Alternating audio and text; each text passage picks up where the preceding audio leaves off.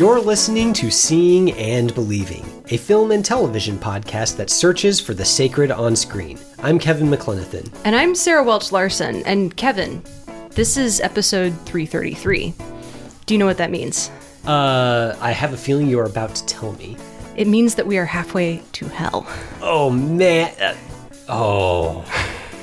Listeners, you are hearing a revelation on the air for the first time. Stay tuned for future episodes as we come to terms with this horrifying truth. We might start up a subreddit about, maybe write some creepypasta about it. I can get behind that. I feel like this would fit in quite well in like a Reddit no sleep thread, or maybe some creepy YouTube videos potentially. Scary photoshops are definitely forthcoming. Listeners, we are going to be talking about a movie that is about that very subject, specifically creepypasta, internet culture, and all the disturbing things that can grow out of that. We're all going to the World's Fair in the first segment. But hopefully not actually going to the World's Fair, because I don't think I want to take that challenge. No, we're just going to be talking about a horror movie instead. Okay, cool. The challenge that I am willing to take on is the one where we kick off our Sunday shoes and we dance a little bit. Listeners, this week for the watch list segment, we are also going to be covering Herbert Ross's 1984 movie, Footloose. I'm going to be working out all of my complicated feelings through dance in an abandoned factory, so... Can't wait to see it. All right. That's coming up on episode 333, oh my, of Seeing and Believing. You're listening to episode 333 of Seeing and Believing, and 333, nice round number. Mm-hmm. If only the things elsewhere in the recording studio were going as smoothly. Yeah, off mic we've had a few technology issues. The computers we have figured out, but everything else, mostly air conditioning, is not so great. Yeah, listeners out there, I don't know what it's like in your neck of the woods. Here in Chicago, it's finally not feeling like winter anymore, which is super nice, except for in the recording booth here with Sarah and me. It's very, very warm because there's no air circulation and whatsoever. And the AC unit is turned off. The ceiling fan is turned off. So, there's not a whole lot of air here. So we're going to try to keep it cool. But, we are going to be keeping things going, at least in the technology is going to kill us all vein with our first review here in a minute. Footloose will have to wait for the watch list segment with the healing power of dance. Yeah. But here we're going to be talking a little bit more about the killing power of the internet. Mm-hmm. So We're All Going to the World's Fair is a little indie horror film that's been out for a little while. A little bit hard to find during its theatrical run, but it is now on streaming, which is where we were able to catch it. And we're looking forward to talking about here on this week's episode. Here's the film's official synopsis. Late on a cold night somewhere in the United States, a teenager named Casey, played by Anna Cobb in her feature debut, sits alone in her attic bedroom, scrolling the internet under the glow-in-the-dark stars and black light posters that blanket the ceiling. She has finally decided to take the World's Fair Challenge, an online role-playing horror game, and embrace the uncertainty it promises. After the initiation, she documents the changes that may or may not be happening to her, adding her experiences to the shuffle of online clips available for the world to see. As she begins to lose herself between dream and reality, a mysterious figure reaches out, claiming to see something special in her uploads. So, already there's a little bit of parallelism between that premise and our own experiences here in our attic-like recording studio. So, that's going to maybe inform the review to come. But I'm really curious to start the discussion more from the technology angle and specifically the internet culture angle, because this is a film that obviously premises itself on the uncanniness and dread that can sometimes arise from a community that takes place solely over the internet through a computer screen. Mm-hmm. So I'm curious to know, this being a premise that obviously draws a lot from internet culture, specifically like the creepypasta subculture that you can find on Reddit and elsewhere, message boards. I'm curious to know what you think of the ends to which writer, director, editor Jane Schoenbrunn puts that subculture here. And do you think that it all holds together as a picture of our present cultural moment? kind of a tall order, honestly, to like sum up our present cultural moment through like a very specific internet niche. But honestly, I think that she kind of pulls it off. Like this movie really worked for me.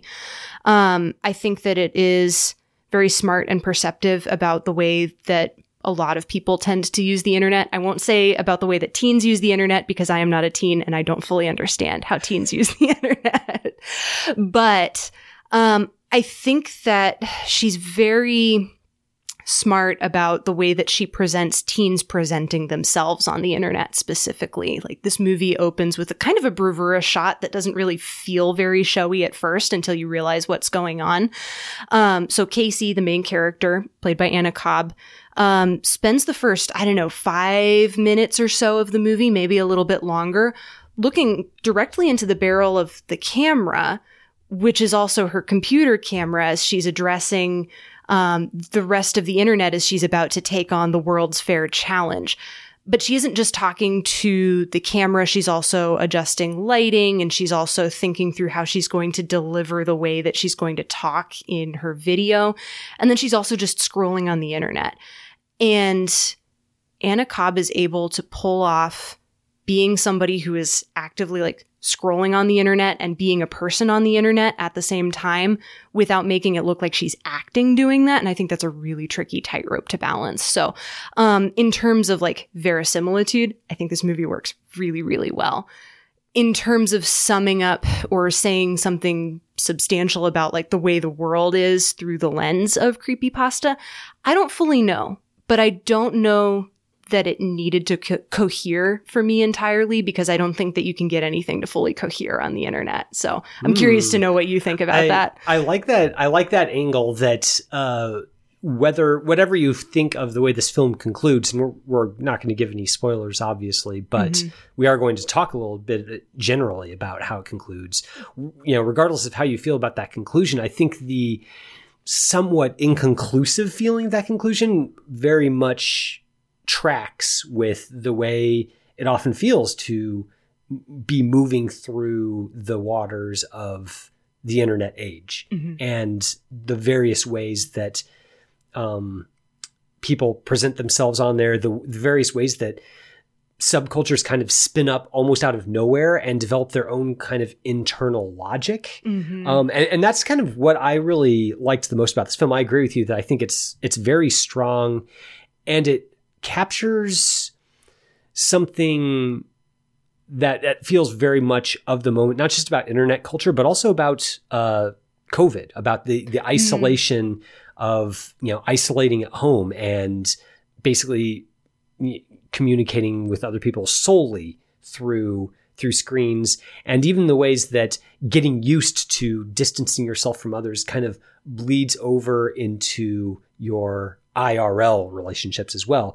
It's telling that we never actually see Casey on screen with any other human beings. She lives in a home with at least one parent, but we never see him. We hear his voice only once, and it's very threatening, go to bed kind of voice. Like the relationship that Casey has with her father is obviously fraught. But we never see him on camera, and we never see them specifically interact except during that one brief moment. And I think that also kind of captures how, as you become more acclimated to spending your leisure time interacting with other people and various subcultures online, that kind of remove has a way of insinuating itself into your relationships with people that you knew first in the flesh. And I think that is really perceptive on the part of Jane Schoenbrunn. And I think that the ends to which she employs it to create kind of this atmosphere of dread. I don't know if it feels right to call it a horror movie, but it's definitely a movie full of dread. And I think she nails that through just capturing that kind of feeling of being alive in the digital /COVID age. Yeah, it's funny that you pick up on like a COVID thread, because I didn't think about COVID at all necessarily. I think where I was coming from watching this was the internet is supposed to be a thing that connects people, and it's doing the exact opposite of that, even while it is in the process of like quote unquote connecting us, you can talk to anybody that you want, however you want, through whatever means you want. But that connection is something that's been mediated by this system. And it's something that doesn't allow you to make that personal, like face to face, I'm having a conversation with you connection. And that doesn't necessarily mean that relationships that you make over the internet are, I don't know, can't be fulfilling or anything. But when it's all happening in kind of a superficial, like glancing way, the way that it happens when you're scrolling through a feed and you see somebody say something and then you make a note to interact with that later, like all of that gives the illusion of being real-time communication, but it's not. It's something that's happening kind of asynchronously.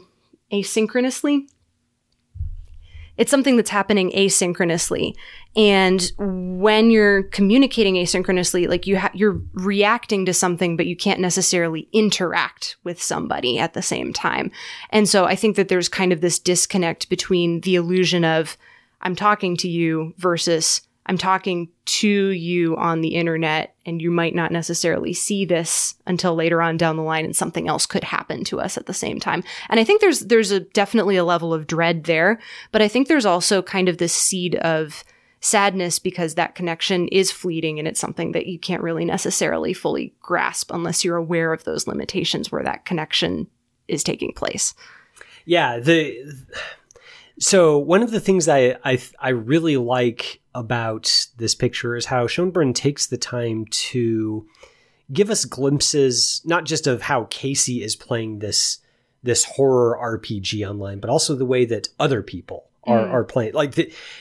I think that's kind of something that is difficult to really, the verisimilitude, I guess, is hard to capture on film for various reasons.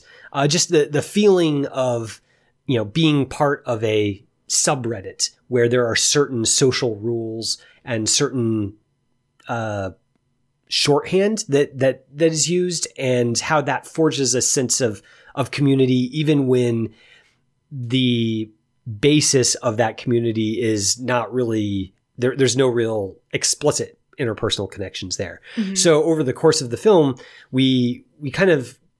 Schoenberg kind of takes us down a YouTube rabbit hole that she's created specifically for the film, which consists of a lot of disparate people all kind of making their own little creepypasta videos about their experiences playing this horror game and the various avenues they take it. So we see, one guy who just basically records himself sitting in his bathroom kind of talking about going to Chuck E. Cheese's, which is a very low-key creepy scene, I thought. Mm-hmm. And then there's, kind of a much more polished sort of Marble Hornets kind of Slender Man web series where, we actually see special effects being employed by the people who created that video. Mm-hmm. And then there's just sort of a 10-second clip of somebody wearing obviously fake demon wings and just sort of posing for the camera. And I think that it's a little funny and it's a little bit creepy, and it's definitely it's tonally perfect for capturing just weird internet subcultures in the way they evolve and develop their own worlds. And I think the perfection of that tone is that the tone does swing kind of wildly. Like, you never know what you're going to see next. Occasionally, like throughout the movie, you'll get a kind of a clocking or cycling symbol that says like there's another video that's sort of loading.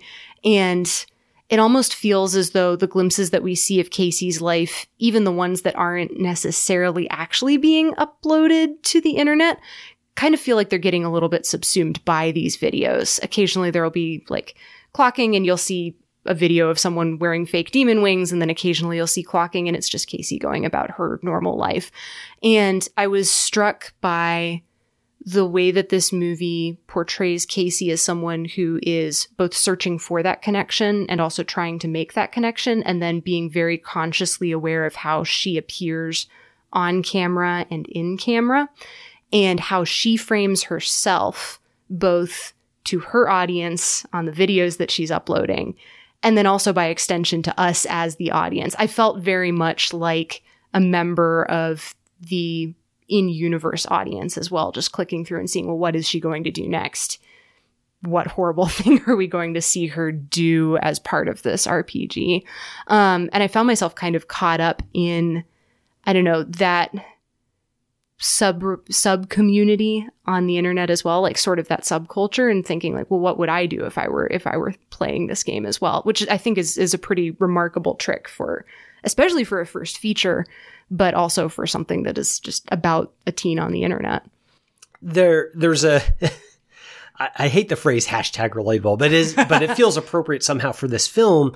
And I think that relatability, it also made me think of Bo Burnham's 8th Grade, which also is very perceptive about what it must be like to be a young person online, and not just having the internet communities, the subcultures, the social media, not only how that's about, presenting yourself to other people, but also how it's a way to sort of figure out yourself. Like, who am I? What's important to me? Because you put what's important online, so I have to find what's important to me so that I can put it online. Mm-hmm. And over the course of this film, Casey is basically, she's trying to create a voice for herself in a way. It's really telling that one of the first videos she makes, she's just sort of extemporizing about her love for horror movies, and she mentions Paranormal Activity a couple of times. And then later on, when she's making the videos, quote unquote, documenting what's happening to her because of this horror RPGs that she's playing, she very specifically, whether consciously or unconsciously, is echoing creepy moments from the Paranormal Activity movies, like the scene where she kind of crawls up to her camera and makes, speaks directly into it creepily, or when she does a sleep log and just records herself sleeping all night, which, again, these moments are creepy in themselves, but there's also a deep sense of pathos behind it. The fact that she's coming up with these creepy images and having herself embody them, partly because that's kind of the language that she already knows, and she's trying them on like clothes in the same way that somebody who gets into the goth subculture might sort of experiment with painting their nails black or wearing black eyeshadow for a while, just to sort of see what it's like and see if that feels good to be part of themselves rather than just part of their interests. I kind of want to talk a little bit about that shot that you mentioned of Casey recording herself sleeping too, because it's almost like it's a shot that I think in any other setting, in any other movie, would be pulled off with a mirror instead of with a computer. So the way that it's framed is we, the audience, are watching her set up her laptop on her rotating chair so that it will face her bed. And then we can see through the computer's camera, her bed kind of over our shoulder, essentially. Like, the blocking is really good, but it's also very focused on how Casey is trying to present herself. Like, she's flipping lights on and off. She's really focused on how to present herself through this camera. And also she's trying to like mediate her sense of self through that camera as well. And it's all things that she's learned through looking through that exact same screen at the same time. So this is probably going to sound super pretentious, but it kind of made me think of the Lacan mirror stage. I don't know how familiar you are with this or not. I'm not. Please continue. Okay. So philosopher from mid-century, Lacan had this idea about the mirror stage being the point in a child's development where they can recognize themselves in the mirror. And his idea is that the moment you can recognize yourself in the mirror, you recognize that's me, and also it's not me, it's a perfect version of me. And then you spend the rest of your life trying to reach that point and become one with your mirror self again. That's a very gross oversimplification. It's also been a little while since I've read any Lacan, but I kind of was thinking about that in terms of that particular shot too, because she's kind of trying to fit herself into that image that's on that screen. And she's also recreating that image of herself on that screen very, very purposefully. So it's, it's interesting also. That hadn't occurred to me, that angle, but I think what makes this such an engaging film to watch isn't so much the creepy elements or the critique / portrait of, life in the current digital age, but also just there's something still childlike about Casey. She still is she still is a girl. She's not fully grown. And you as the audience, you want to sort of comfort her somehow, because she is, she's never on screen with another person. She feels so isolated. She doesn't seem to really be a particularly happy person. Mm-hmm. There's a scene where she can't sleep. It actually immediately follows the scene where she's kind of trying to set up that camera. Mm-hmm. So she can't sleep in her own room. So she puts on her winter coat and goes outside to the cold barn mm-hmm. in the backyard where there's a projector screen, and she kind of snuggles up on an old couch in there and puts on an Asthma video. Yeah. Which is just a total stranger on the internet, just speaking soothingly to the camera as if this person is soothing a child who just had a nightmare. Mm-hmm. And it's a kind of a sad sequence. And it's also a little bit, again, kind of uncanny, because it's a little strange that this is comforting for Casey, mm-hmm. that a completely strange person would be speaking that low tone of voice about nightmares. And it simultaneously, has that aural soothing quality that Asthma videos have, but it's also a little bit creepy because, who wants to, or I don't know, maybe it's because I don't have the Asthma gene or whatever. But I have the exact opposite of that. So I actually find it incredibly stressful. Like that kind of sound and that kind of whispering does not work for me. So it heightens the creepiness for me, but that's purely because I can't stand Asthma. I mean, if I were in a dark room listening to a strange voice go, shh, shh, that would not be relaxing to me at all. And yet for Casey, it is, mm-hmm. because that's sort of, she's obviously, like, her father is not that sort of reassuring presence for her. Mm-hmm. And there's nobody else. So she turns to the internet, and that's where it comes from. And that's creepy and sad and also endearing. You want the best for Casey. Yeah. Like she's sitting there cuddling like a stuffed animal, essentially. And yeah, I totally agree. I'm curious to know, I don't know, I want to dance around spoilers a little bit, but I'm curious to know, does that ending work for you? Well, we have to, so I guess to answer that question, we have to back up a little bit and say that obviously Casey's not the only character in this movie. Yes. There is somebody that she had, her quote unquote creative collaborator during this RPG is an older man who we do see on camera. He's middle-aged, probably. Mm-hmm. We know him only as JLB, mm-hmm. and he watches the videos that Casey produces, encourages her, kind of grows.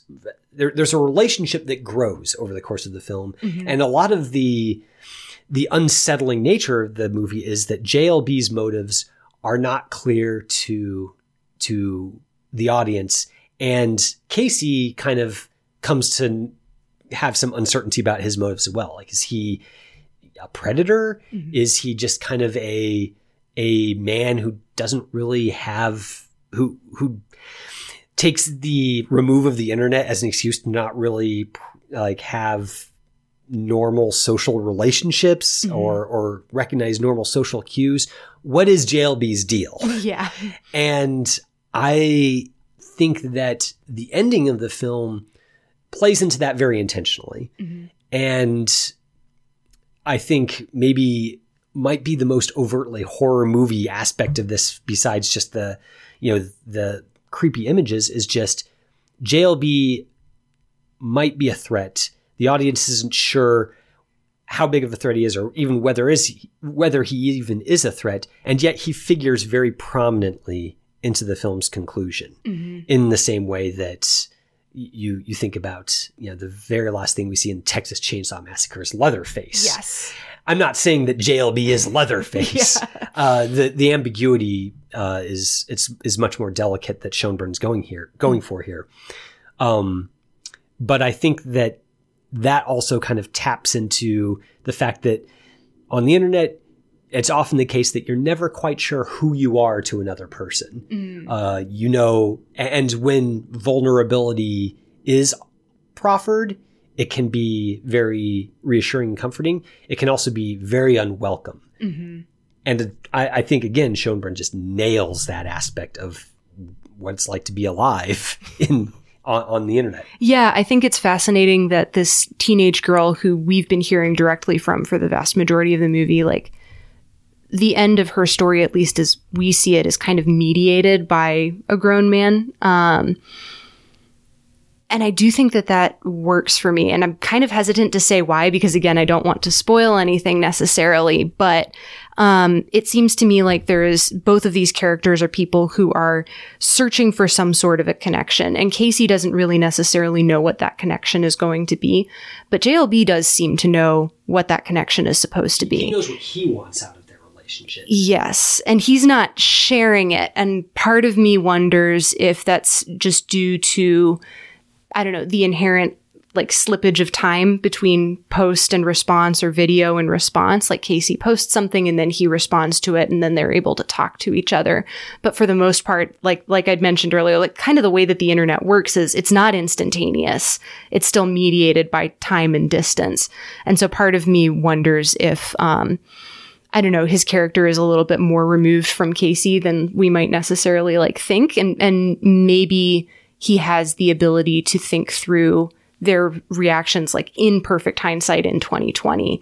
And maybe that's why he seems so much more secure about their particular connection. I don't entirely know. I think this is one reason why I think this is such a I want to say great film, because it is a very, it's a very kind of a shoestring indie. It's not ambitious in the sense that's really trying to have a lot to say about our current cultural moment, all in caps. But it just, there's something about it that Schoenbrunn very calculatedly does to make it feel like it feels like life today, even if it doesn't have like grand pronouncements about life today. And I think that's why I think it's one of the better films I've seen this year, is that it's just that the way it resolves or doesn't resolve is like a pebble in the shoe. And my mind keeps worrying it over again and again. Like, what does it mean? Who is JB ultimately? What are we supposed to think about him? And what do we think about Casey's ultimate fate? And do our desires in those various areas, what does that say about us? I think that it feels a lot like being on the internet, where there's always another thing coming down the pike. We don't know what it's going to be, but we know it's there. And there's always things left hanging in the past, like Facebook confrontations that are inconclusive, or stumbling on a forum or something and you see two people having an exchange and it's never resolved. Yeah. It's like 3 months old and you just never know quite what happened to them. Or, somebody just deletes their account and you just, they might as well be dead. You never know because you only knew them through that account. And I think that We're All Going to the World's Fair kind of captures that. I don't know. I don't want to say it's a spiritually deadening thing, because that's not necessarily true, but there's definitely kind of a spiritual component to the isolation here that I think that a lot of us, whether we're, people of faith or not, can empathize with in the age of COVID, just being cut off from people and kind of wanting that connection that Casey also wants. And then not being able to ultimately make it necessarily. It feels true, I think. And that also feels bleak at the same time, because the way that it's presented, I don't think that there's ever really like a full resolution of, can you make that connection? I think it's admirable in the end that Schoenbrunn, like Robert Eggers in a lot of ways, she doesn't make concessions to genre filmmaking or tidy resolutions. And I think that ultimately makes her a very formidable filmmaker, and I'm looking forward to seeing what she does next. Me too. Well, listeners, that is our review of We're All Going to the World's Fair. If you've had a chance to see it, it's currently streaming on demand. So It's definitely available for you to watch through your computer screen. And this might be the rare movie where watching it on your laptop might actually be a pretty good way to see it. I'd say it's the ideal way to go. In any case, we're interested to know who else has seen it out there and what you think about it. What do you think about the ending? And what do you think it has to say about life in the digital age? We're all ears. You can email us at seeingandbelievingcapc@gmail.com or tweet us at seebelievepod on Twitter to let us know those thoughts. Don't go anywhere. After the conversation segment, we're going to be talking about Footloose for a slight change of pace.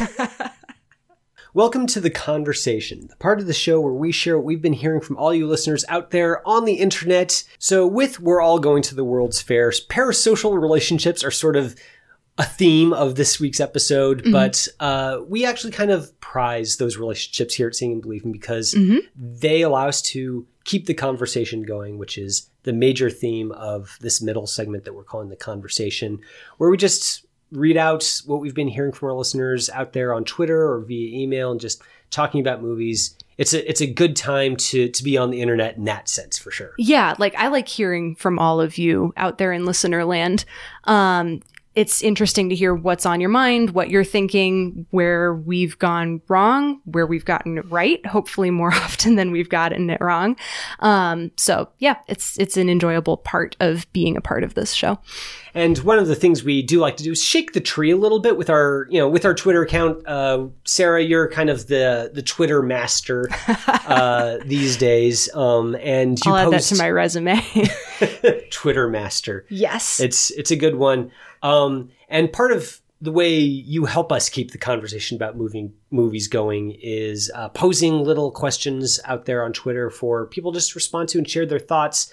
And this week you posed a specific one to sort of tie into the conversation about We're All Going to the World's Fair. Yep. We wanted to know which movies get the internet right, and then also which ones get the internet very, very wrong. Yeah, so we heard from a few of you. Jason Moorhead had a movie that he argues kind of does both, and that movie is Hackers, which neither of us have seen, I think. I haven't seen Hackers, but it's been on my list. Okay, well, that may be something for us to excavate from the 90s world of techno thrillers.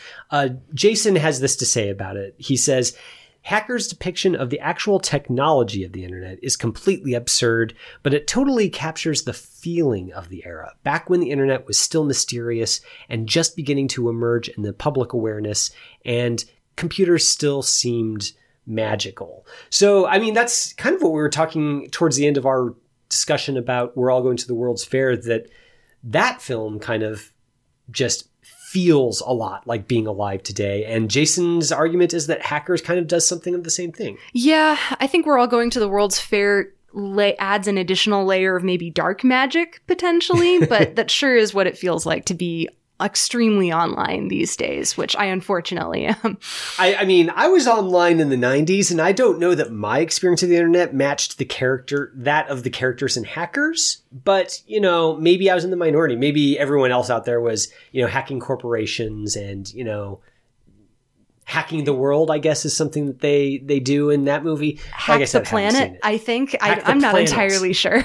Man, Hacker Fan Nation is going to roast me alive for that, I'm sure. So sorry about that, Hacker fans, if you are out there.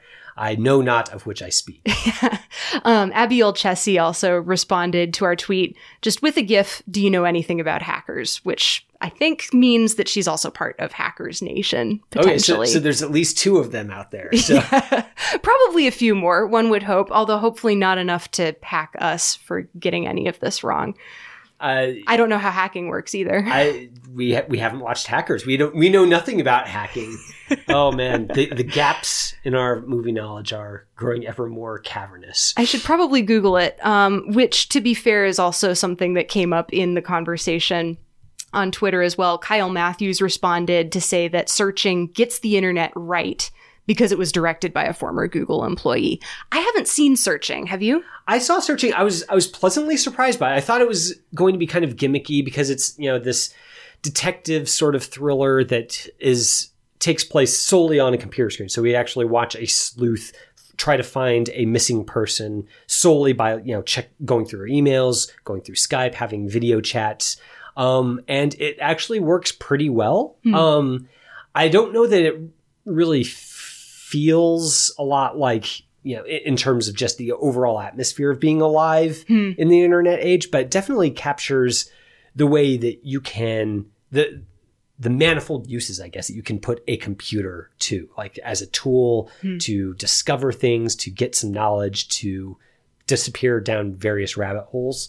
It's pretty perceptive about just how versatile of an instrument the internet and computers can be. Yeah, it seems to me too, like there's a couple of different ways that you can present the internet online. So there's that creative, like kind of boundless way of going at it, like you mentioned with searching. And then Chris Ates got back to us as well on Twitter to say that movies that get it wrong include movies that use a viral hit, like a video or a song, as a plot point, because it paints the arts as meritocracies, and that's not how anything works. And he included the poster for Hearts Beat Loud and The Rocker in his follow-up there. And I am batting like 0 for 5, I think, at this point, because I haven't seen any of these movies either. I haven't seen The Rocker. I did see Hearts Beat Loud, which it's fine. It's kind of like a nice feel-good movie about a father-daughter music making team who have a viral hit, it kind of that launches them to a certain kind of stardom. But I think Chris is absolutely right that it's a nice feel-good story, but it feels kind of dated in the sense that that's the sort of story that you would tell about a father-daughter songwriting duo in the radio era, where you get one massive single hit and you just blow up, which it does happen these days as well with, like Justin Bieber basically exists because of the internet. But in terms of like capturing what virality actually looks like in the wild, I think Chris is right on that. Hearts Beat Loud is sort of like, that's not the way the world works. Tom Hanks did it already, and it was with That Thing You Do in the 90s about a band in the 60s. Right, sure. Right, yeah. Well, listeners, thanks so much for sharing all those thoughts. If there are any of you out there who haven't yet shared your picks for movies that get it right or get it wrong when it comes to the internet, our mailbox is still open. We'd love to hear from you on that. And if you, aren't so much of the outgoing type, but you still want to support the show in some way, you can, of course, always go to our Patreon, patreon.com/seeing_believing_podcast. Lets you maybe not give us specific feedback, but, maybe shoot a few hard-earned dollars our way to keep the lights on. We also very much appreciate that as well. So if that describes you, head on over there and check it out over on our Patreon. Hack the Patreon. Don't do that, please. Okay, time for Footloose. Hang on a second. We'll get there. In Ecclesiastes assures us that there is a time to every purpose under heaven. A time to laugh and a time to weep. A time to mourn, and there is a time to dance.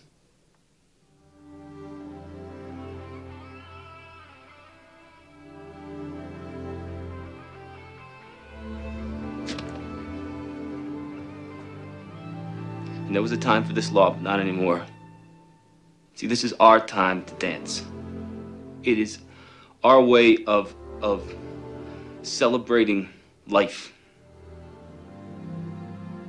It's the way it was in the beginning. It's the way it's always been. It's the way it should be now. And now for something completely different. We go from, kind of a bleak view of, life in the internet age. Sort of, we're going from the era of Radiohead to the era of Sammy Hagar.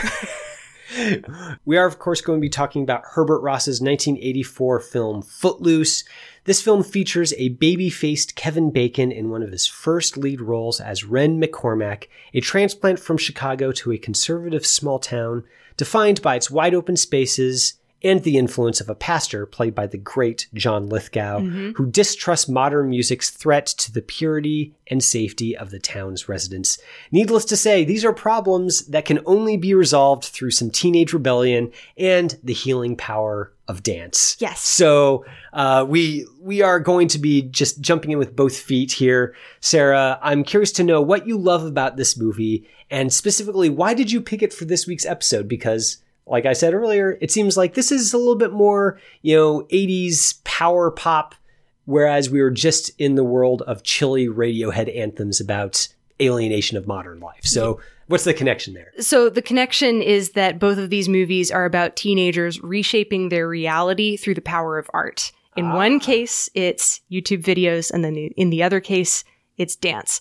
But both of them, I think, I feel like it fits. I don't know if I've got you fully sold on that, though. I mean, we'll probably get into that. I'm interested to hear you expound upon that further. But I think that that's an interesting angle to take, and I'm coming around on it. Okay. The power of art, that's definitely something that Footloose hits really hard about, the importance of there being a time for everything. The book of Ecclesiastes does make an appearance in this film, and there's kind of almost a climactic courtroom scene where Kevin Bacon trots that verse out to talk about it. And honestly, if you bring up Ecclesiastes at all, anytime, but especially in a movie, I will love that movie forever. So that's not the main reason why I love Footloose. I think the biggest part is that it's not subtle. And I think that that's kind of the point. And I don't think that this movie would work if it were a subtle movie. Like, this is a movie about what it feels like to be just alive and a teenager and bursting with excitement and enthusiasm and kind of getting around repressive ideals with that, and being able to celebrate the things that are good in life, like dance, like being alive, like making connections with other people. So I also appreciate this movie very much as maybe not like fully sensitive necessarily, definitely not a realistic portrait, but a portrait all the same of the ways that overzealous adherence towards religion can warp and harm just as much as they can be for good. And I appreciate that this movie is willing to address that head on and not necessarily just say, but all religion bad. It just says, sometimes if you're not, thinking through these issues with nuance, like, that can lead to some pretty awful consequences as well. So, I mean, there was a reason that I had a call out to the great John Lithgow in my plot synopsis, because I think a lot of the film's success, for me at least, can be chalked up to him. I think that his performance, he does a great job of taking what is definitely on the page a very two-dimensional role, yes, and investing it with humanity and sympathy. This is, on the page, this is an uptight small town pastor who, hates the devil's music and fears all the things that teens love, and wants to, in a memorable turn of phrase, offer the small town up to God on a platter with his daughter as the cherry on top. John Lithgow takes that kind of caricature and turns into a man who's, yes, a little bit blinkered, but has his heart in the right place. And for that, I think the whole movie owes him a debt of gratitude. Herbert Ross definitely owes him a debt of gratitude. So it sounds like you're on board with John Lithgow. Are you on board with the rest of the movie? I'm mixed on it. Okay. I think the thing that this movie has going for it is a lot of the stuff you said. It's very earnest. It's big-hearted. It's got this really great Hollywood kind of simplicity to it, where it knows what beats it needs to hit. It knows what emotions it needs to evoke in order to work. And I think it does work. On balance, it does. Partly because it just knows that it wants you to root for Kevin Bacon. Yes. And it wants you to desire the small town repression to be broken down. It wants you to really be on board with the training montage where the guy who can't dance and is really awkward and kind of emotionally pent up learns how to express himself through the power of dance. Mm-hmm. Like all of that is just, it's the specific filmmaking of it is just, the bones of it are very solid. Herbert Ross working with Rick Waite finds some pretty striking imagery in this. Oh, yeah. The much famed and much lampooned scene where Kevin Bacon angry dances in an abandoned factory.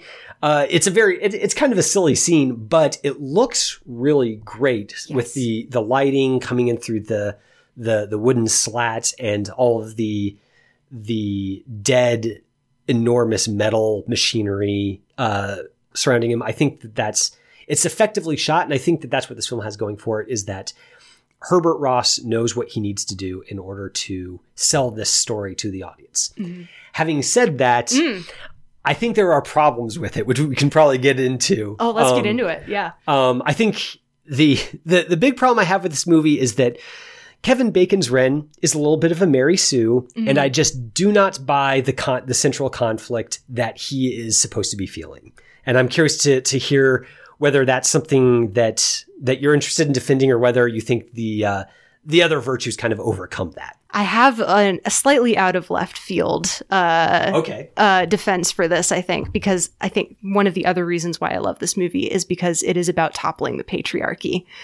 And specifically because Kevin Bacon's Ren is a very not masculine male lead character. I think he's kind, he's gentle. At one point, being the protagonist of an 80s movie, you would expect him to say something probably fairly homophobic, and he actually says the opposite of that. Another character says something rude to him that is definitely homophobic, and he says, I thought only jerks said that anymore. And he makes an enemy out of the process. But it's a very good, small character beat, and then it's never commented upon again. In terms of the patriarchy angle. John Lithgow's pastor character kind of seems to think of himself as the savior of the town. He as the preacher is responsible for the souls in his congregation. And as a leader, he sort of is, but I think he also takes on that responsibility in a way where he feels like he must save all of them. He alone is responsible for their salvation. And Jesus already did that. That's not something that he necessarily has to do. It's his job to shepherd and guide his congregation towards that truth. But I don't think he needs to be the one to deliver the entire town on a platter to God at the end of time. Okay, so I'm glad that you brought that up, because I think that's an interesting read, and I think it actually works. I think it works in spite of the movie. Ooh, okay. I think the reason you obviously are correct that John Lithgow's pastor is, thinks that he's going to be the one to save the town. He's going to be the pastor who's going to save his flock, ignoring the obvious fact that Jesus already took care of that. Mm-hmm. But I think that that's a symptom of the fact that this screenplay isn't particularly interested in actual Christianity. It's more just Lithgow exists to be a foil to Ren, and to be kind of an obstacle. And it's saved somewhat, again, because John Lithgow is awesome. Mm-hmm. And there are some pretty perceptive turns of phrase in the actual nuts and bolts of the writing itself. Mm-hmm. But I think overall, it's more just the fact that because on the page, the pastor is such a caricature that you find those things where he's not acting Christian, not because the movie is specifically critiquing his spiritual worldview, but because the movie just kind of makes him a cardboard cutout, and that's obviously not what a real Christian is. Yeah, that's kind of where it starts to fall apart a little bit for me, is that I wish that the movie was willing to interrogate that piece a little bit more. And I think it starts to get there, and it doesn't quite follow through. And that's largely because John Lithgow's character's wife, Vi, played by Diane Wiest, kind of starts to assert herself a little bit into the politics of the town. As the teens at the local high school are trying to get their own prom, they're trying to get their own first dance. Obviously, John Lithgow's character is very opposed to this because he is opposed to dancing and rock music and all sorts of things that will lead teens down to the path of sin and death. But his wife, who I think in any other movie would just be a shy and retiring character who fades completely into the background and is completely unmemorable. I think that Diane Wiest does like a pretty remarkable job of asserting her as a character who is willing to like live into that role of being a pastor's wife and then also calling him on his crap. Speaking of the cinematography, there's a lovely shot. I just quite like the blocking in it where they're sitting in the pews of the church and he's done something wrong. And she is sitting facing straight forward to the front of the church. Hard profile, all of the focus is on her and she is in the foreground and he's kind of in the background facing her from behind and a little bit out of focus. Like he's lost and he doesn't know what to do. And she tells him like, you're a really good preacher, but you need work on the one-on-one because you screwed up with your daughter. And that little thread, I think, kind of helps redeem a little bit of this doesn't quite get Christianity necessarily because like, it's starting to get to that point. And for me, like, I feel like I can make that connection and the gap doesn't matter to me necessarily because I'm willing to jump with that movie. The cast, I mean, again, like the cast sells it. That is why on balance, I'm positive about this film, even if I'm maybe more mixed than you are. And I think that that's because, whatever the screenplay's shortcomings, the directing and the acting do a lot to again just sell it to the audience. I think where I keep running into a wall with this isn't so much the portrait of Christianity being a little bit two-dimensional, sort of like if you watch Hollywood movies, you just get kind of used to that. But I think for me, the problem I keep coming back to is in order to really buy into the emotions of Ren just, chafing under the repression of the patriarchy, if you will.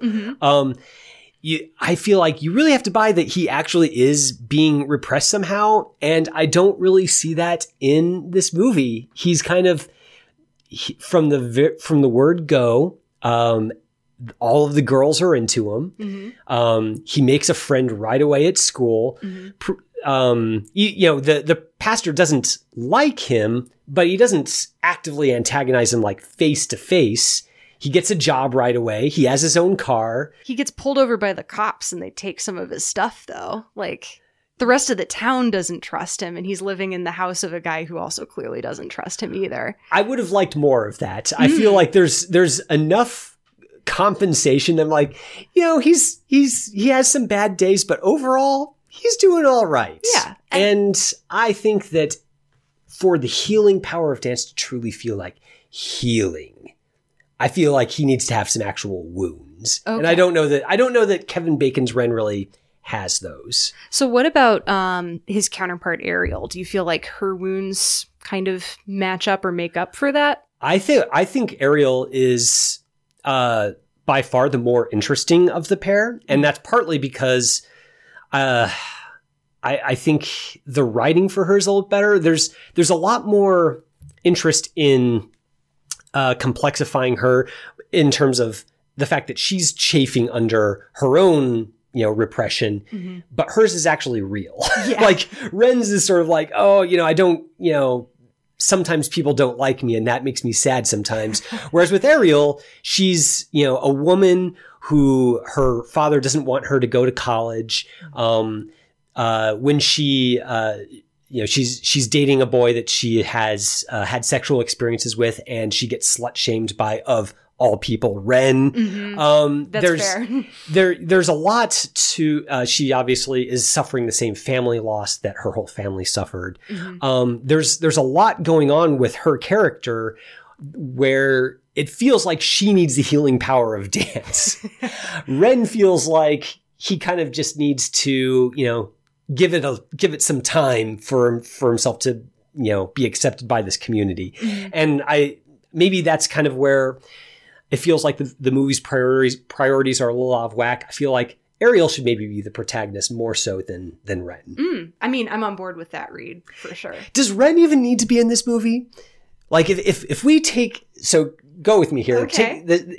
Make a thought experiment where Kevin Bacon is not in this movie at all. Kevin Bacon, he's still in Chicago, whatever. Ren doesn't exist. Okay. And instead, the main character is Ariel, who the cops harass her. She's a free spirit and loves to dance, but the rest of the town doesn't really get her. She has trouble, getting a job.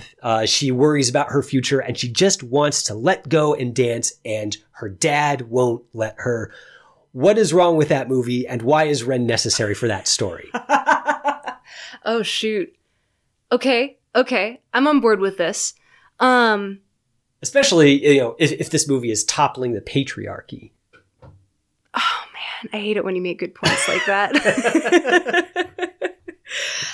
Yeah, I'm trying to think through, I think the only problem with that would be that the inciting incident would probably have to be, really cheap and manufactured, because at that point she's kind of in a state of stasis, like she is at the beginning of this movie. But then again, Ren moving to town is also a little bit manufactured, too. So I think you might be right. I'm a little annoyed by it, but I think you might be right. I mean, to be fair, I don't have a problem with Kevin Bacon as such. I just feel like his conflict doesn't feel as well fleshed out as Ariel's conflict, and yet he is positioned as the main character, and even kind of has the traditional Hollywood moment of he kicks the bully's butt at the end in order to sort of assert his dominance, which works against sort of the being less traditionally masculine hero.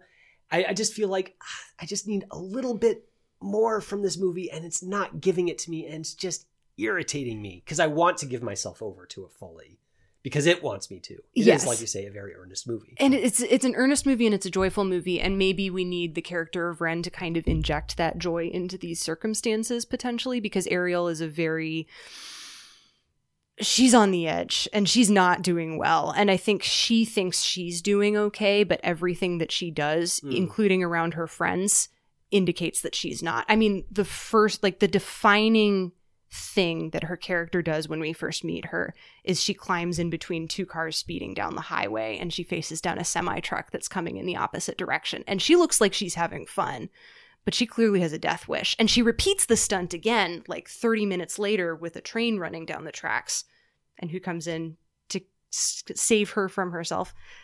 It's Ren. But does it need to be him? Probably not. Well, I think that's those two things I was kind of weighing. Oh, this is kind of interesting. She sort of a death wish, and she is, she's sexually active. Is there some sort of commentary going on here? And the movie doesn't, to me, I didn't really see the movie following through on that potential as much as I would have hoped. So I guess, yeah. So to bring it home, I'm kind of curious to know, this isn't the first time that there's been a watch list segment where we've disagreed on a movie. I mean, even as recently as Face Off, I was singing its praises, and you weren't convinced by it. I wasn't fully sold on that one either. Yeah. So I'm wondering, what is it? What is your impression of Footloose now that this conversation has happened? I mean, because I don't want to be a killjoy, but I'm also not going to budge an inch on the fact that I'm just not buying Ren in this movie. I don't think you've killed any of the joy. I think you've tempered a little bit of it because of that critique, but I think it has made me like the other elements of the movie that I like even more. So, okay. That feels successful to me. All right. Yeah. We'll chalk that up as a success. Listeners, if you've had a chance to join us on the Footloose journey and have thoughts about that, obviously we're interested in whether you're Team Sarah or Team Kevin on this. Is Kevin Bacon necessary? Are snakes necessary? Let us know, of course, on Twitter or via email. I'm looking forward to next week's episode, partly because of the watch list segment that we're going to talk about here in a second, and share with our listeners so they can watch along with us. But we're going to be doing another patron pick next week. I'm really looking forward to this one too. Yeah, Ron Sturry, who we shared some of his feedback last week, has been singing the praises of Pedro Almodovar's Parallel Mothers for a while.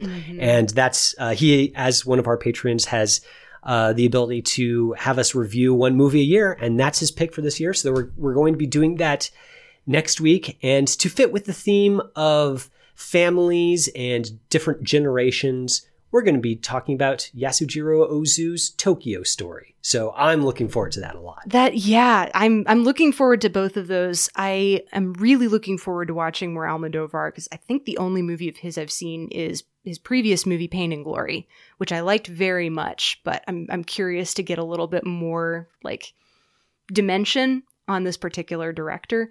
I've also only seen one other Ozu movie as well. Okay. Late Spring, which I know that you like quite a lot. So I'm looking forward to expanding my horizons a little bit for both of those as well. I mean, truth be told, Late Spring is my absolute favorite movie from Ozu and one of my favorite movies, period.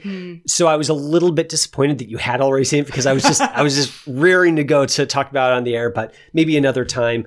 I also don't have a lot of experience with Almodovar myself, so I'm looking forward to talking about Parallel Mothers too. So that'll be a good talk. Well, listeners, that's our show for this week. Seeing and Believing is brought to you by the Christ and Pop Culture Podcast Network. Our producer is Jonathan Clausen, who every week helps us to search for the sacred on screen. I'm your host, Kevin McLenithan. My co-host is Sarah Welch-Larson, and we'll see you next week on Seeing and Believing. You have been listening to Seeing and Believing, an official production of the Christ and Pop Culture Podcast Network. Please rate and review the show in iTunes, and check out our other shows at christandpopculture.com/network. Theme music by Alexander Osborne and Lindsay Miz, used under Creative Commons License 3.0.